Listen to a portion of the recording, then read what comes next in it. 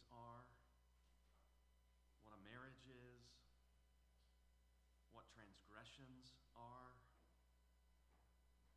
Lord, you tell us what death is, and in your word you also communicate to us the hope that we can have. Lord, I pray that the truth of your word would be a mighty bulwark against satanic onslaughts. And I pray, Father, that you would give us discernment and understanding of what the enemy is up to, what he would like to do. And Lord, I pray that you would make us those who are able to see his schemes. Make us those whose struggle is not against flesh and blood, those who understand that we are pulling down strongholds and we are taking every thought captive to the knowledge of Christ. Lord, I pray that you'd protect these, your people, by means of your word, by the power of the Holy Spirit. And I pray that you would use these moments that we have together to do that. In Christ's name, amen. As I begin this morning, the brothers in the back have gifts for you. And I would invite you to take that and make use of it as we make our way through the sermon this morning. I would also invite you to open the Bible to Genesis chapter 36, although I confess that we are not going to spend as much time looking directly at Genesis 36 as we have looked at other chapters of Genesis, mainly because what we have here is simply a list of names. And I think we can profitably use our time thinking about everything that we've seen in Genesis to this point and about the way that this chapter functions in the book of Genesis, and I think that'll be better for us than making our way through the list of Esau's descendants and his wives and the chiefs of the Horites and so forth. So as we begin, I want to invite you to think with me about what we've learned in the book of Genesis to this point. And as we think about this, I also, and the reason you've received this handout is because I want you to think about what kind of book Genesis is.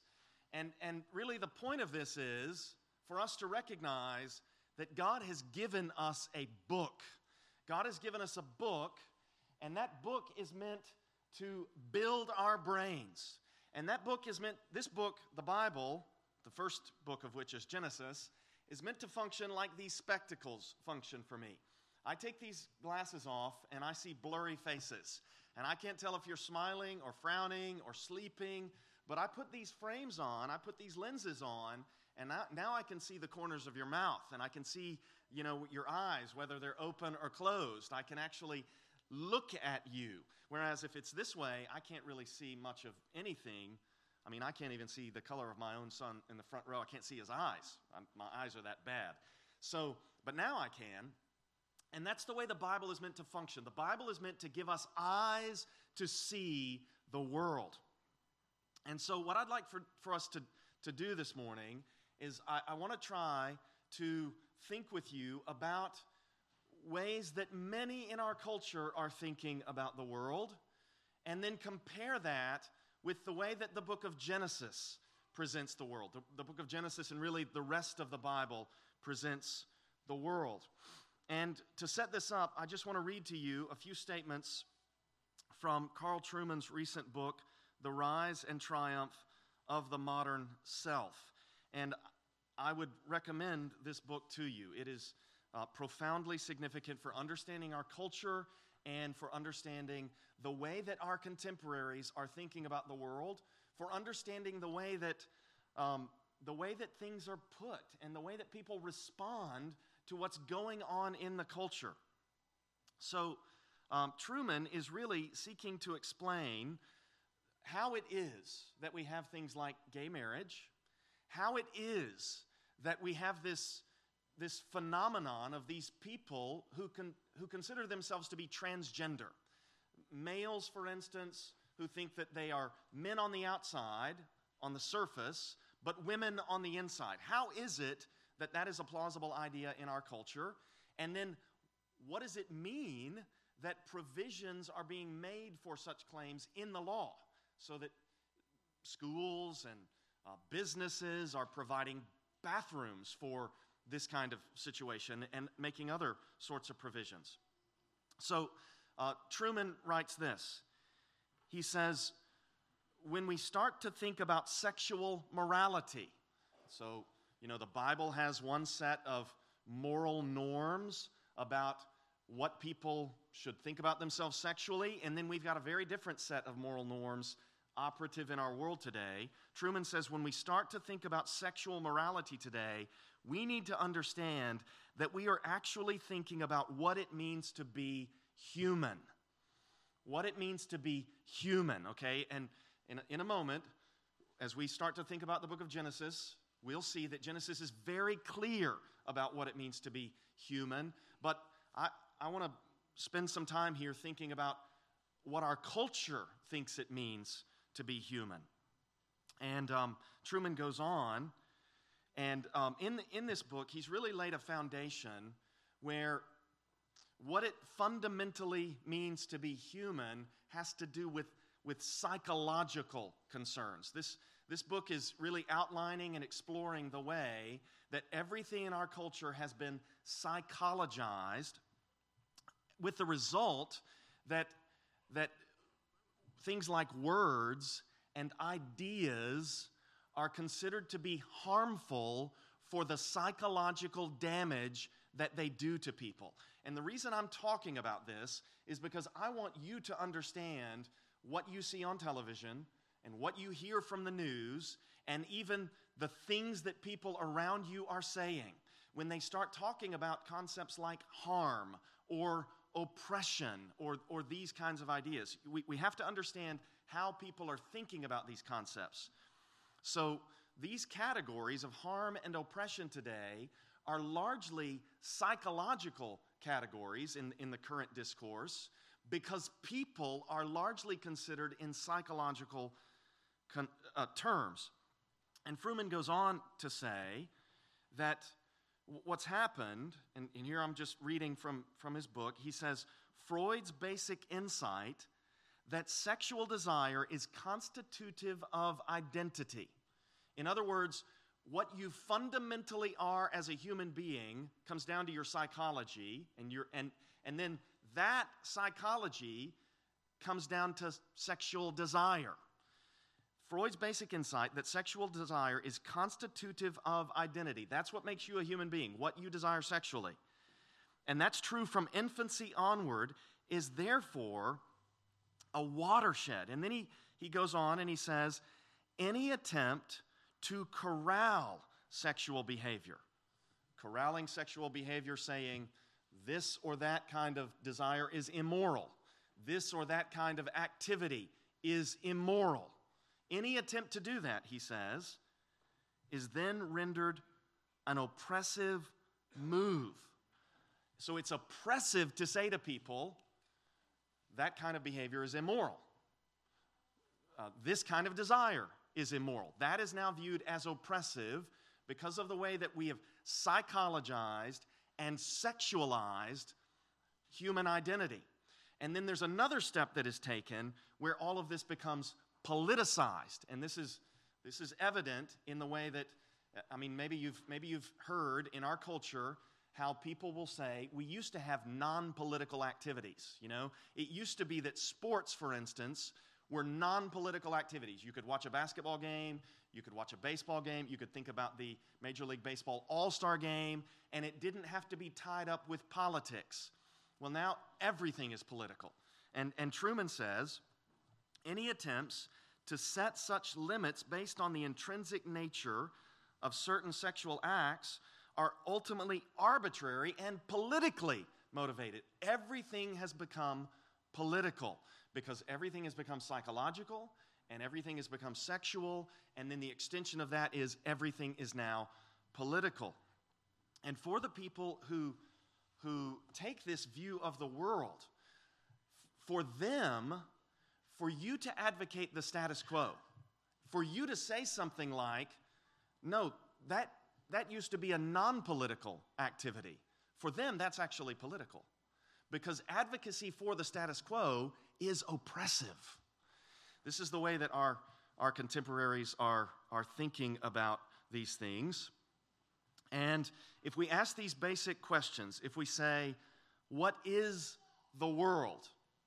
For many of our contemporaries, the world is not a sacred place, because the world does not have a creator who has given it a sacred quality. So we just want to say, people in the culture who think in these terms, in terms of psychology and sexuality and politics and oppression and all of this, they're not thinking in terms of God made the world and the world is therefore a sacred place. We want to think carefully about this. We want to understand how they're thinking about the world, and we want to affirm what the Bible teaches, which is that, yes, God made the world in accordance with the way that the Bible describes. What is a human being? Well, for Darwin, a human being is evolved from nothing. For Freud, a human being is fundamentally sexual. And your desire, the nature of your desire, is what determines who you are. And it's oppressive to tell people that their desires are inappropriate or immoral. And then if we go from there and we say, what is marriage? Well, for Marx, marriage was legalized prostitution. Marriage was just another expression of oppression and these abusive ideas. That is not what is presented to us in the pages of Scripture. So what I want us to do this morning, the reason I'm talking about this is because I understand that when you come to the book of Genesis and you come to a chapter like Genesis 36, it's a list of names. And if you're like me, you ask the question, why is this here? Why would Moses think it relevant to give me something like 73 names of people who descend from Esau? What does that have to do with anything? How is that supposed to help me know God? And the reason we're asking that question is because this book was not written in our culture. And it's like walking into a massive cathedral, and we don't understand the stained glass windows, and we don't understand what the pillars are doing. We don't understand the architecture of the building, and so we don't see its beauty, and we don't see what it's symbolizing. So what I want to try to do this morning is address or juxtapose the ideas current in our culture with the structure of the book of Genesis and what it's teaching, in the hope that, having thought through these things with me, you'll begin to see the beauty of the book of Genesis, and you'll feel the force of the truth of the claims that are being made in this book. And as you read it, it will make sense to you. Okay, so at this point, I would invite you to take up this piece of paper that you were hopefully handed that says the chiastic structure of Genesis. And I want to start by drawing your attention to the way that certain lines in this are in purple. So like the very first line, Genesis 1:1 through 2:3, that is colored purple. And I would invite you to maybe make a note for yourself or just associate in your mind the word blessing with the color purple. And in part, the color purple is there because we associate purple with royalty. Kings often wear purple robes. When they were mocking the Lord Jesus, they put a purple robe on him to mock him, and as though he's claiming to be a king, and we're going to crucify this king and clothe him in purple in mockery, this kind of thing. The big thing that I want you to associate here, obviously creation is important. I've just talked about that, but I want you to think of Genesis 1, verse 28. And I would encourage you, if you don't have Genesis 1:28 memorized, that's a great verse to memorize. Genesis 1:28 reads, right after 1:27, God created man in his own image, which, what's a human being? For our culture, it's an evolved organism. with no sacred significance. What's a human being in the Scriptures? God created man in his own image. In the image of God, he created him, male and female. He created them. Carl Trueman deals with this thinker named Simone de Beauvoir, I believe is how you say the name, and he details the way that this thinker advocated, and this really informs the transgenderism that we're seeing in our culture. This is how Trueman summarizes de Beauvoir's thought. The body is something to be overcome. Its authority is to be rejected. Biology is to be transcended by the use of technology. In other words, if you feel like you're a woman on the inside and you're a man on the outside, well, we have technology that can overcome the biology. That's what's being said here. Who or what a woman really is not her chromosomes or her physiology. Rather, it is something that she becomes, either as an act of free choice or because society coerces her into conformity with its expectations. We need to hear that, recognize what's being said, and say, no, the Scriptures say that God created man in his own image, male and female, he created them. God made male and female. And then verse 28, God blessed them, and God said to them, be fruitful and multiply and fill the earth and subdue it and have dominion over the fish of the sea and over the birds of the heavens and over every living thing that moves on the earth. So having dominion over the earth starts with God blessing man. So we start with Adam here in Genesis 1, and God has blessed him and given him dominion. Your next purple line is in Genesis 12, 1 through 9. And I'm not going to read those verses. I just want to say that the promise to Abraham that God would bless him, that God would make him into a great nation, that God would make his name great, that all the families of the earth would be blessed in him. That's continuing this theme of God's blessing. And then we've been talking about how there are parts of the book of Genesis that correspond to one another. I would invite you to, if you look further down and you find Genesis 35 down in this thing, and the text reads, God's promise to Jacob, and Rachel dies birthing Benjamin. You may remember a couple of weeks ago when we were in Genesis 35, we looked at that passage and we saw how God promised to Jacob that kings would come from him.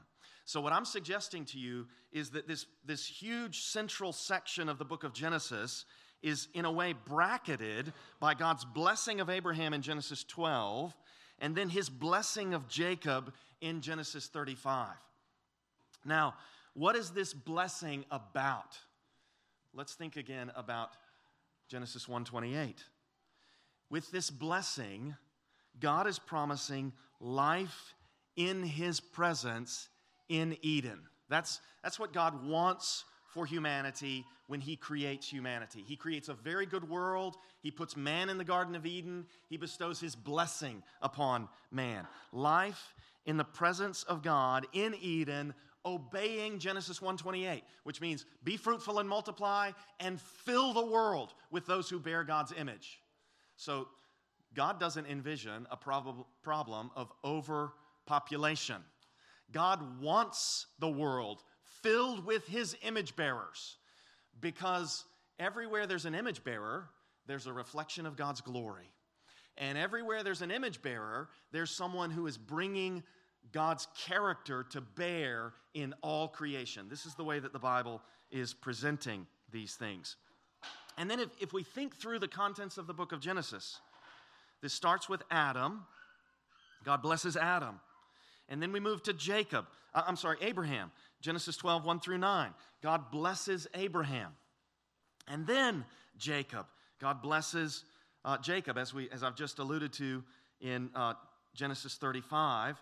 And then we're going to see, as we continue through the book of Genesis, that in chapters 48 and 49, so if you look down near the bottom of the sheet, 48, 1 through 49, 27, Jacob is going to bless the sons of Joseph, And then he's also going to bless significantly both Joseph and Judah in Genesis chapter 49. And all of these blessings, what I'm suggesting to you, is that all of these blessings are connected to one another. And we should think of them in light of one another. And Moses has built the narrative so that they are in relationship with one another. Also, let me invite you next to look at the green lines. And you'll notice that the green lines are across from the purple lines. Okay, so this thing is color-coded. And here, what I'm suggesting to you is that the blessing is being worked out by the seed. So the green line is about the seed, and seed is green because you get new life growth, right? That's the thinking here.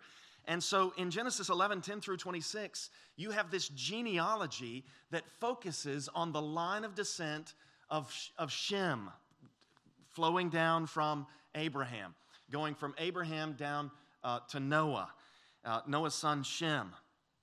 And then, so creation and God's blessing in creation is being worked out through this line of descent, which is not what we would expect.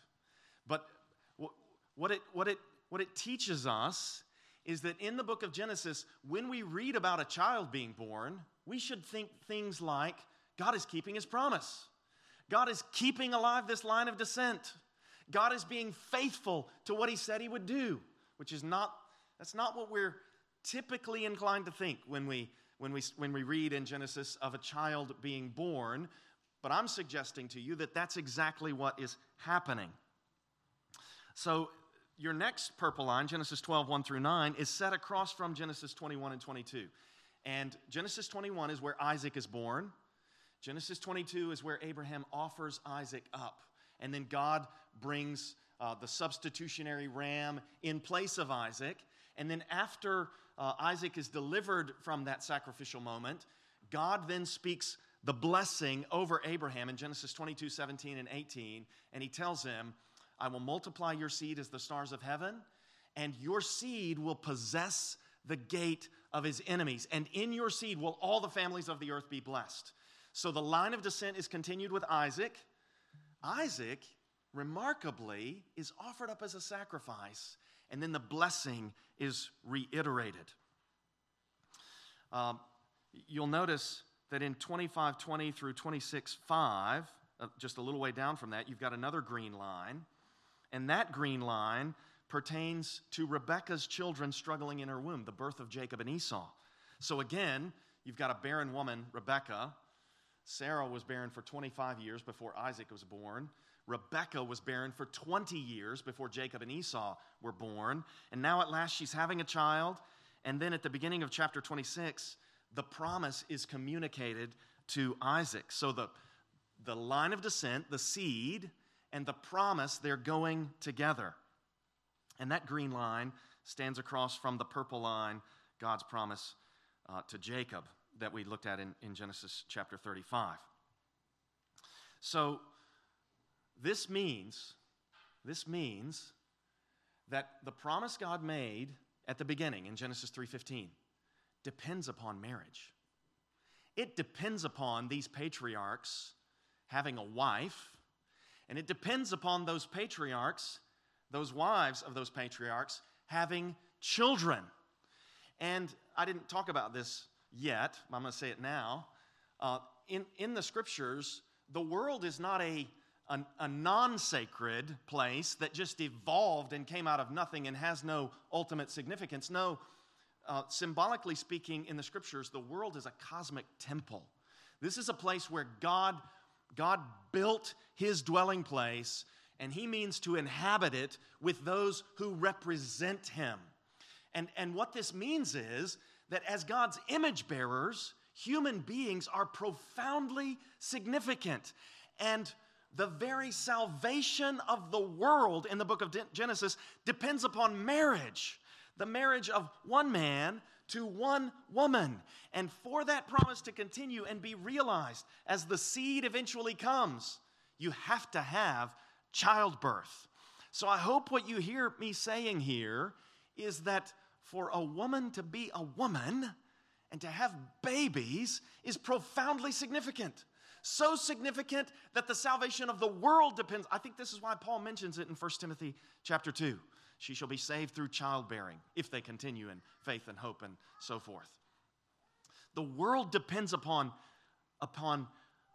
people embracing what God says marriage is. The world depends upon women embracing their role as women and having babies in the line of descent. And if you were the enemy, if you were Satan, and you wanted to undermine God's kingdom, and you wanted to undermine God's program, and you wanted to try to keep God from saving the world, what would you do? I think you'd probably attack marriage. You'd probably try to distort and pervert people's thoughts about marriage. You'd probably try to destroy the very existence of the institution of marriage if you're really trying to overthrow God. There are many thinkers that Truman details in this book, The Rise and Triumph of the Modern Self, who tried to do just that. I think I know where they got the idea.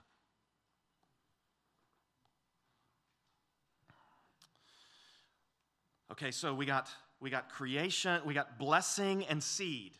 The purple lines are about God's blessing. The green lines are about the seed. And what I'm suggesting to you is that very often those are on the outer edges of these literary structures that we find in the book of Genesis. You'll notice that within the purple and green lines, there are blue lines. And those blue lines are about sin and enmity. Sin and enmity is what the blue lines are about. I just picked the color blue. I don't have a mnemonic device. Maybe somebody can think of something clever to tie blue with. Anyway, sin and enmity is what's going on there. And from 2:4 to 4:26, you know the sin there, right? They eat the forbidden fruit in chapter 3. Chapter 4, Cain kills Abel. 10:1 through 11:9, really the sin and enmity I'm focusing on there is the building of the Tower of Babel. And then you'll see how 12:10 through 20 is the first time Abraham tells the sister fib. And then 21 through 18, he does it again. Both times, he jeopardizes the line of descent. He puts his wife in jeopardy. He puts in jeopardy the fact that Isaac can come into the world by risking Sarah. And then Isaac does the same thing in chapter 26. The line reads, Isaac deceives Philistines and has strife. Well, the way he deceives the Philistines is because he tells them that his wife Rebekah is actually his sister. He does the same thing his father had done. And then in chapter 34, that's where Dinah is assaulted, and then the sons of Jacob, Levi and Simeon, they put the Shechemites, the Hivites, under the ban. So those, you'll see how you get the green and purple lines, and then you get the blue lines. And every one of those is dealing with sin on the part of God's people, and also enmity that is introduced between God's people and the seed of the serpent. The seed of the serpent, Cain, murders Abel. The seed of the serpent, Egypt, Pharaoh, seizes Sarah. The seed of the serpent, the Philistines, they seize first Sarah, and then they seize Rebekah. And then the seed of the serpent, the Shechemites, they rape Dinah, and then they're opposed to what God is doing through Jacob. We're going to see in the next unit of text, in 37 through 50, and this is surprising, the seed of the serpent there turn out to be Joseph's brothers who sell him into slavery.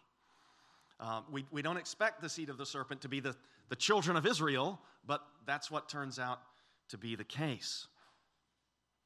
So I would invite you to reflect on what's happening here in these repeated instances of enmity between the seed of the woman and the seed of the serpent. What is Satan and what are his people doing? Well, one thing they're doing in chapter 11 is they're building their tower. And their tower is almost like a mountain that is intended to take them. They want to build a tower into heaven. They want to build a mountain, and they want to ascend the mountain. And presumably, the idea is they want to re-enter the presence of God in their way, on their terms. And this is in direct opposition to what God actually wants from his people.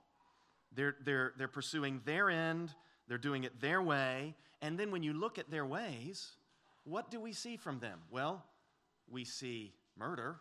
Cain murders Abel. We see lies. Cain lies. And then all through, we see a unwillingness to speak the truth from the seed of the serpent. Jesus, in John 8, says to his opponents, he says to them, "You are of your father, the devil. He was a murderer from the beginning, and he is the father of lies." And that's what we consistently see from those who are at enmity with God and his people. And then we also see sexual deviancy from them. Pharaoh wants to add Sarah to his harem. Shechem thinks that he can just take what he wants whenever he wants it. And then I didn't put this blue, but I could have put, if I could have broken out Genesis 6, the early part of Genesis 6, when the sons of God saw that the daughters of men were beautiful, we could have put that blue as well, where, as I understand the text, these rebellious heavenly beings pursued deviant sexual relations with human women. Now, our next color here is red and orange. And you can see how chapters 13 and 14 are orange, chapter 18 and 19 are red, and that's to tie in your thinking 18 and 19 with 27 and 28, which are also red, and 13 and 14 with 32 and 33, which are orange. But all of those are dealing with family deliverance. This is remarkable. In each of these cases, Abraham delivers Lot in chapter 14. He intercedes for Lot in chapter 18, and Lot is delivered from the destruction of Sodom. And then, even though Jacob is not acting righteously in chapters 27 and 28, God is working family deliverance through Jacob, this heel grasper, in chapters 27 and 28. And then in chapters 32 and 33, when God brings Jacob back to the land, there is a reconciliation with Esau. And we'll see more family deliverance when we get into the Joseph story, as Joseph not only provides food for his family, but also forgives his brothers and brings about reconciliation between the brothers. So what we see from this theme in the book of Genesis, this theme of family deliverance, is that God is mercifully keeping his promises. And as he mercifully keeps these promises, he's also giving us pictures of the one to come. He's depicting what Christ is going to accomplish before it comes to pass. There's a related theme, and that's in the center in chapters 15, 16, and 17, and chapters 29 through 31. It's in the center of these two broad sections, and that theme has to do with marital strife. You'll remember in chapter 16, Abraham goes into Hagar. In chapters 29 and 30, you have Jacob's wives bickering over who's going to have access to him and who's going to have more children, and there's all this family strife and marital difficulty. And then in chapters 44 and 45, you get Joseph really testing his brothers. And this whole pattern of marital strife and family strife is overcome as Joseph astonishingly forgives his brothers. This too, if we go back to the first one, you could put that marital strife in chapter 6 with those sons of God and daughters of men, again there at the center of that unit. So here's what I'm proposing to you. Moses has structured his narrative so that you get the same kinds of things at the same point as you move to the center of these literary units. You get blessing and seed on the outer realms, and then you get sin and enmity, and then you get family strife and marital strife and deliverance and salvation in the center of these units. So how do we respond to all this? Now, we're in Genesis 36, and let me just draw your attention to the fact that in Genesis 36, you two times get the phrase, these are the generations of. 36:1, these are the generations of Esau, that is Edom. And then 36:9, these are the generations of Esau. And I think that these correspond to the two instances of these are the generations of in chapter 25. 25:12, these are the generations of Ishmael. 25:19, these are the generations of Isaac, Abraham's son. And so it's a pillar. It's like an architectural pillar, this list of names. And what does Genesis 36 tell us? Well, one thing it tells us is that God is keeping his promises. You remember God said to Abraham, I'm going to make you a great nation, and he's doing that through Jacob. He's also said, kings, Abraham, Genesis 17, kings will come from you. And in Genesis 36, we read of how long before there were any kings in Israel, there were all these kings who descended from Abraham in Edom. So Genesis 36:31, these are the kings who reigned in the land of Edom, descendants of Esau, before any king reigned over the Israelites. And that's an interesting observation, because it's telling us that this line of descent from Abraham that is not chosen, that doesn't represent the people of God, it's almost like they're getting a realization of the promises of God before the people of God do. And the world sometimes seems that way. It sometimes seems that the seed of the serpent are enjoying something like the kingdom of God here and now, and meanwhile the people of God, look at 37:1, Jacob lived in the land of his father's sojournings in the land of Canaan. Jacob doesn't have any kings. He doesn't have all these descendants yet, and he's almost a stranger in the land of promise. He's in the land of his father's sojournings. And I think Moses means to teach us to wait with patience and hope and faith in response to this kind of thing.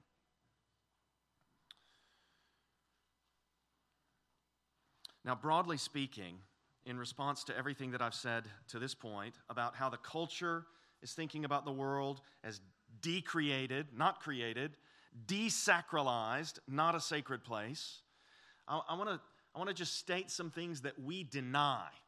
We deny some things, and then I'm going to state some things that we affirm, some things that we hold to be true on the basis of the Scriptures. So we deny that human beings are only, or even primarily, to be inwardly directed, which is what this whole psychologized approach to our lives would communicate to us. It would tell us that the biggest and most important things about you are what you feel on the inside. We deny that. We think that we should be outwardly. We think we live for God. We think we live for his glory, that he's given us things to do, whether we feel good about those things or not. We have responsibilities. So we deny that we are only or primarily even inward. We deny that we are primarily dictated by our sexual desires. So we deny what Freud thinks about the world. We deny that all of life should be political, and we deny that the Bible and all of its teachings are oppressive, okay? So we just categorically reject these claims that are current in our culture. And I haven't talked about this, but I just want to throw this out here and point you to this book that I've been alluding to by Carl Trueman. He talks about the way that people who embrace things like what the Bible teaches will be regarded by the revolutionaries as having embraced a false consciousness. Oh, you think that's moral to be one man and one woman in the covenant of marriage? You think that's the only moral thing because you've embraced false consciousness. And we just reject that. We reject that to walk with God is to embrace false consciousness, as if we were to be true to ourselves, we would somehow rise above the Bible's teachings and recognize that the Bible is really introducing oppressive ways of living. So we deny all that. We affirm that the world is a cosmic temple, a sacred place. We affirm that humans are made in the image of God and they have intrinsic value as image bearers of God. All humans, from conception forward, a human being has intrinsic value as an image bearer. We affirm that marriage is a creation ordinance.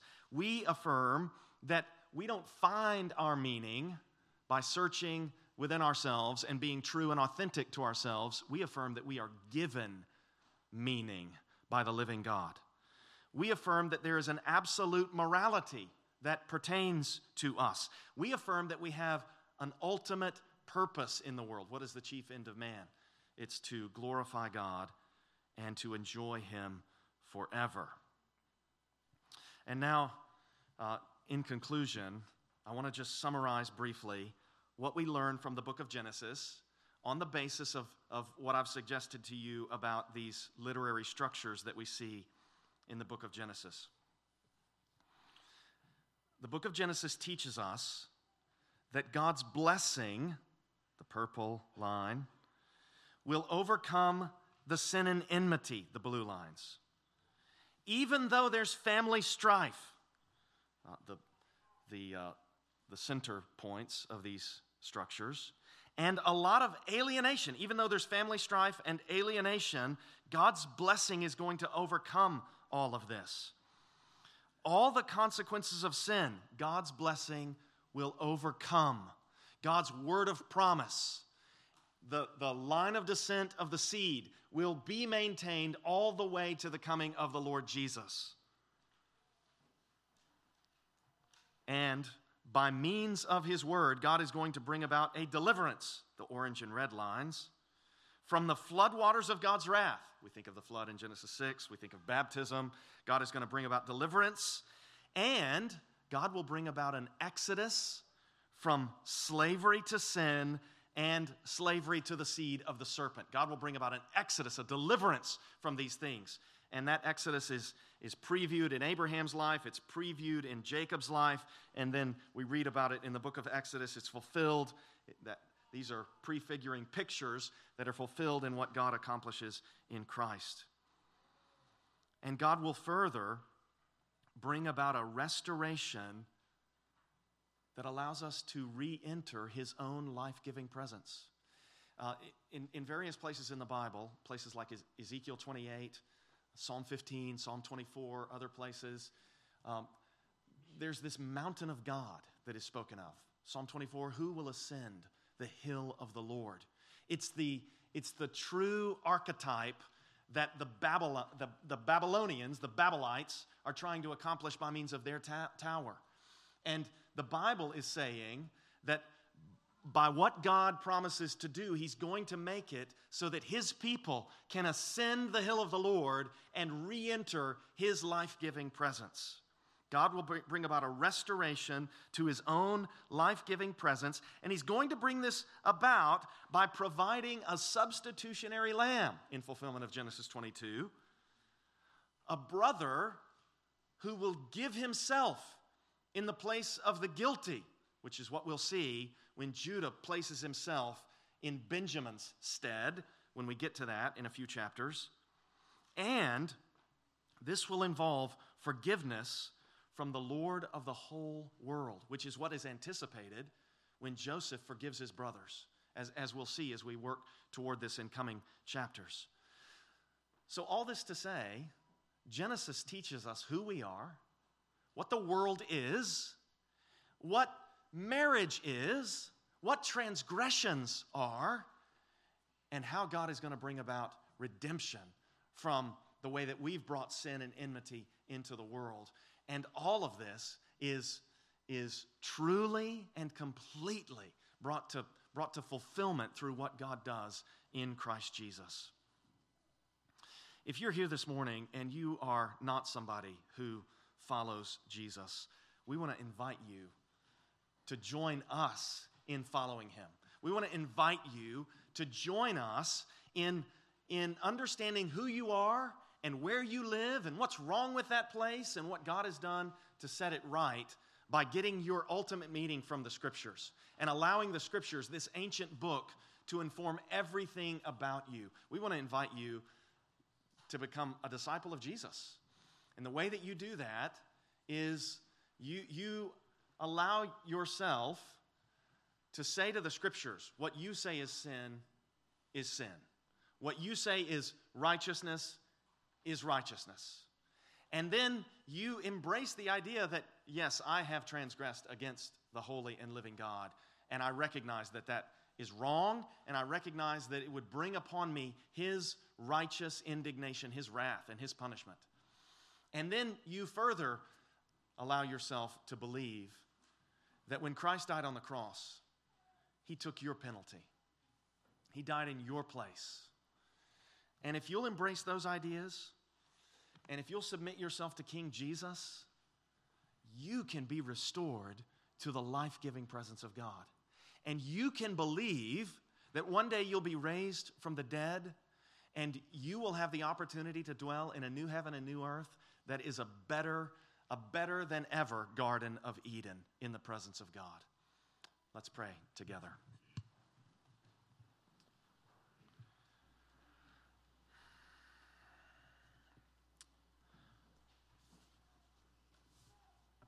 Father, I pray that you would equip us by your word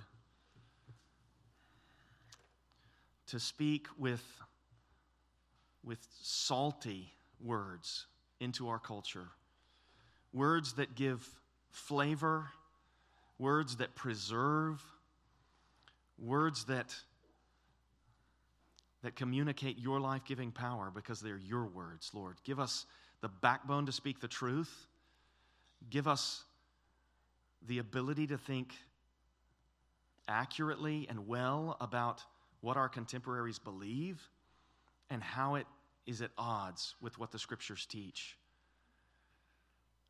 Lord, we pray that your word would take root within us and that it would bear fruit. We pray that what we believe about where the world came from and who we are in the story that you are creating in this world, we pray that that would result in us living in accordance with the way the Scriptures teach. We pray that it would enable us to overcome temptation.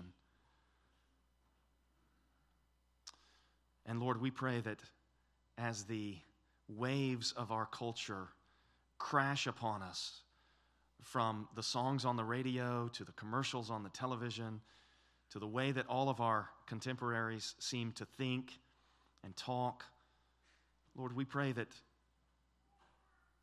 because of your word, we would be like a mighty rock on the shore that the waves break against.